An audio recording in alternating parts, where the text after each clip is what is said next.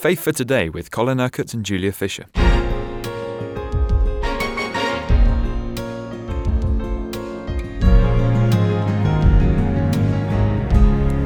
On yesterday's programme, we listened as you explained how Paul and what Paul said to the church leaders in Ephesus as he was about to leave them for the very last time. He said, "You'll never see me again." We have, of course, been working our way through the Acts of the Apostles, and we're still there on the beach as he's saying goodbye to those leaders in Ephesus. There must have been a lot of weeping and sorrow, and we read that they had to tear themselves away. But Paul has to continue on his journey to Jerusalem because he knows that this is what the Lord wants him to do. And so they go through various places and they come to Caesarea, where he stayed at the house of Philip, the evangelist, one of the 7 deacons. We heard about Stephen a couple of weeks ago, the mighty miracle worker he became, although he was just set apart for an administrative job, really. And Philip becomes the evangelist. That's what he's known to be. So those guys, their ministries grew and developed. He had 4 unmarried daughters who prophesied.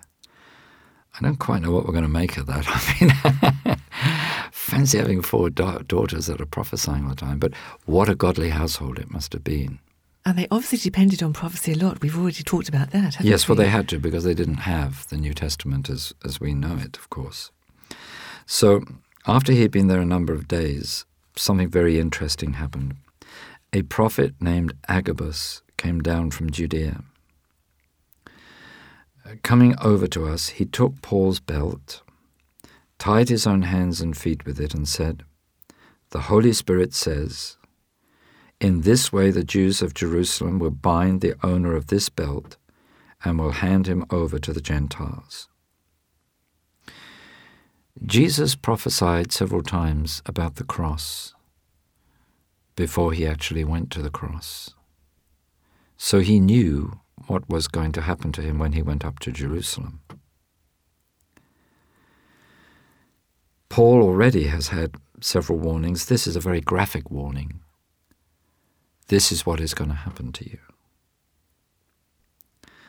So the scripture says, when we heard this, we and the people there pleaded with Paul not to go up to Jerusalem. Doesn't make any common sense, does it? To go knowing that you're going to be arrested and handed over to the Gentiles. Then Paul answered, "Why are you weeping and breaking my heart? I am ready not only to be bound, but also to die in Jerusalem for the name of the Lord Jesus." When he would not be dissuaded, we gave up and said, "The Lord's will be done." In other words, you see, Luke and the others, they realized, well, this must be the will of God. If this is what Paul really knows to be the moving or the leading of the Holy Spirit, then this is what he has to do, and he will have to suffer the consequences, and we will have to appreciate this is God's purpose for him. Now, of course, what they didn't understand was that ultimately this was God's way of getting Paul to Rome, where he would have a very significant influence even on the Roman guards, even in the army, even in people that were, if you like, part of the imperial power. But from Paul's point of view, he thought Jerusalem would be the end of the road for him, didn't he? Yeah, he was prepared for Jerusalem to be the end of the road. He didn't even know why he had to go up to Jerusalem. But you see, I mention Rome now because this is so often the case.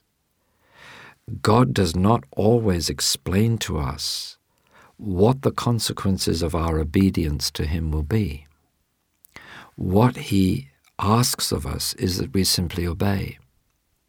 And he knows that if he can trust us to obey what he's telling us to do, then that obedience can lead to great and wonderful consequences, not only for ourselves, but for a whole lot of other people.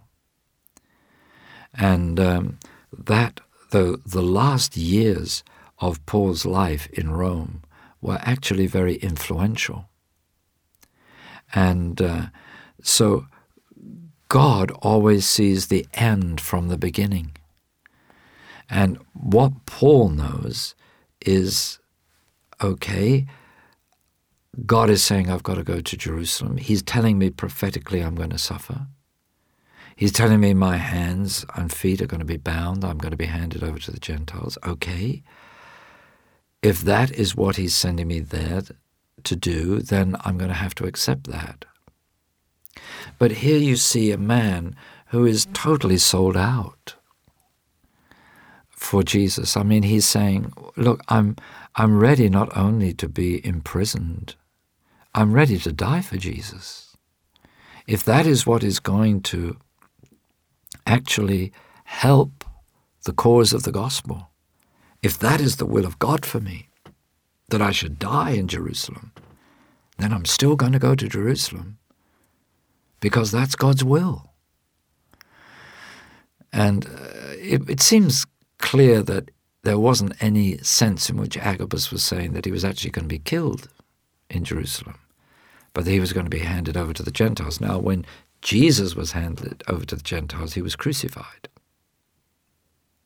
So I'm sure that all those were with him were afraid that this phrase, handed over to the Gentiles, would mean something similar for Paul. But I think Paul's attitude was, well, if it means that for me, okay, but it's God's will that I go, I've got to go. He's got a purpose for me in going there.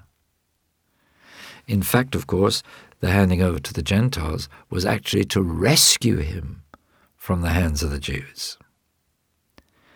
And then for him to be a witness, first of all in Caesarea, and then eventually in Rome. So you see, when we hear words of prophecy, we must beware of interpreting them with our own interpretation instead of really listening to what the Spirit of God is saying. So as far as Paul was concerned, this was an act of utter obedience. He wasn't to know the outcome, but he just knew that he had to get to Jerusalem. Absolutely. And you see, when he arrived in Jerusalem, the brothers received us warmly. And the next day, he and his party went to see James and all the elders, and Paul greeted them and reported in detail what God had done among the Gentiles through his ministry. And they all praised God when they see how many thousands of Jews had believed in Jerusalem. The church had grown to thousands there, and they rejoiced, of course, to hear in what God was doing among the Gentiles. So what we have seen evolving as we've looked in the Acts of the Apostles these last few weeks is this new church, this body of Christ emerging, which consisted both of Jews and Gentiles. God was bringing the two together in a wonderful way. Then the story did start to unfold. Yes, Paul does get arrested, and he has a series of trials, really, where he has to stand first before the Jews, then before the Gentile leaders. The key, of course, for Paul is that he was a Roman citizen. And every Roman citizen had the right to appeal to Rome if they thought that they were being dealt with unjustly. Now, to appeal to Rome was actually a pretty audacious thing to do. You didn't do that kind of thing lightly, because if Rome thought that you had been dealt with justly, you were going to get a very bad press in Rome, to put it mildly. But Paul, I think, was, you see, being led by the Spirit in this, and this appeal to Rome was going to take him to places that otherwise he would never have been able to get to, into situations where he would never have been able to witness, to key people of influence that he wouldn't have been able to reach. So Paul understands that he can use this situation that God has put him in for great effect for the kingdom of God. He realized the greater story. That's right. I mean, he understands God hasn't got me here just to have me arrested for nothing. There's a reason for this. He's got a purpose in this. And, of course, we know the end of the story. We know what happened to him. We are aware just through reading these last few chapters of the Acts of the Apostles, the various trials and defenses that he had to make. But of course, at the time, Paul didn't know any of this. It was all unfolding for him, step by step, day by day, one encounter after another. But the glorious thing is, that Paul would have had this tremendous sense of peace that we all have when we know we're in the purpose of God. It's amazing how much you can put up with when you know you're in the purpose of God. Persecution, opposition, things that in the natural would cause you to be greatly distressed and disturbed. Yet you know that when you're in the will of God, you can have peace, that everything is all right, that God is in control, and He will lead you through to the fulfillment of the destiny that He has for you. You've been listening to Faith for Today, presented by Julia Fisher. This program is sponsored by Kingdom Faith. For further information, visit our website, kingdomfaith.com.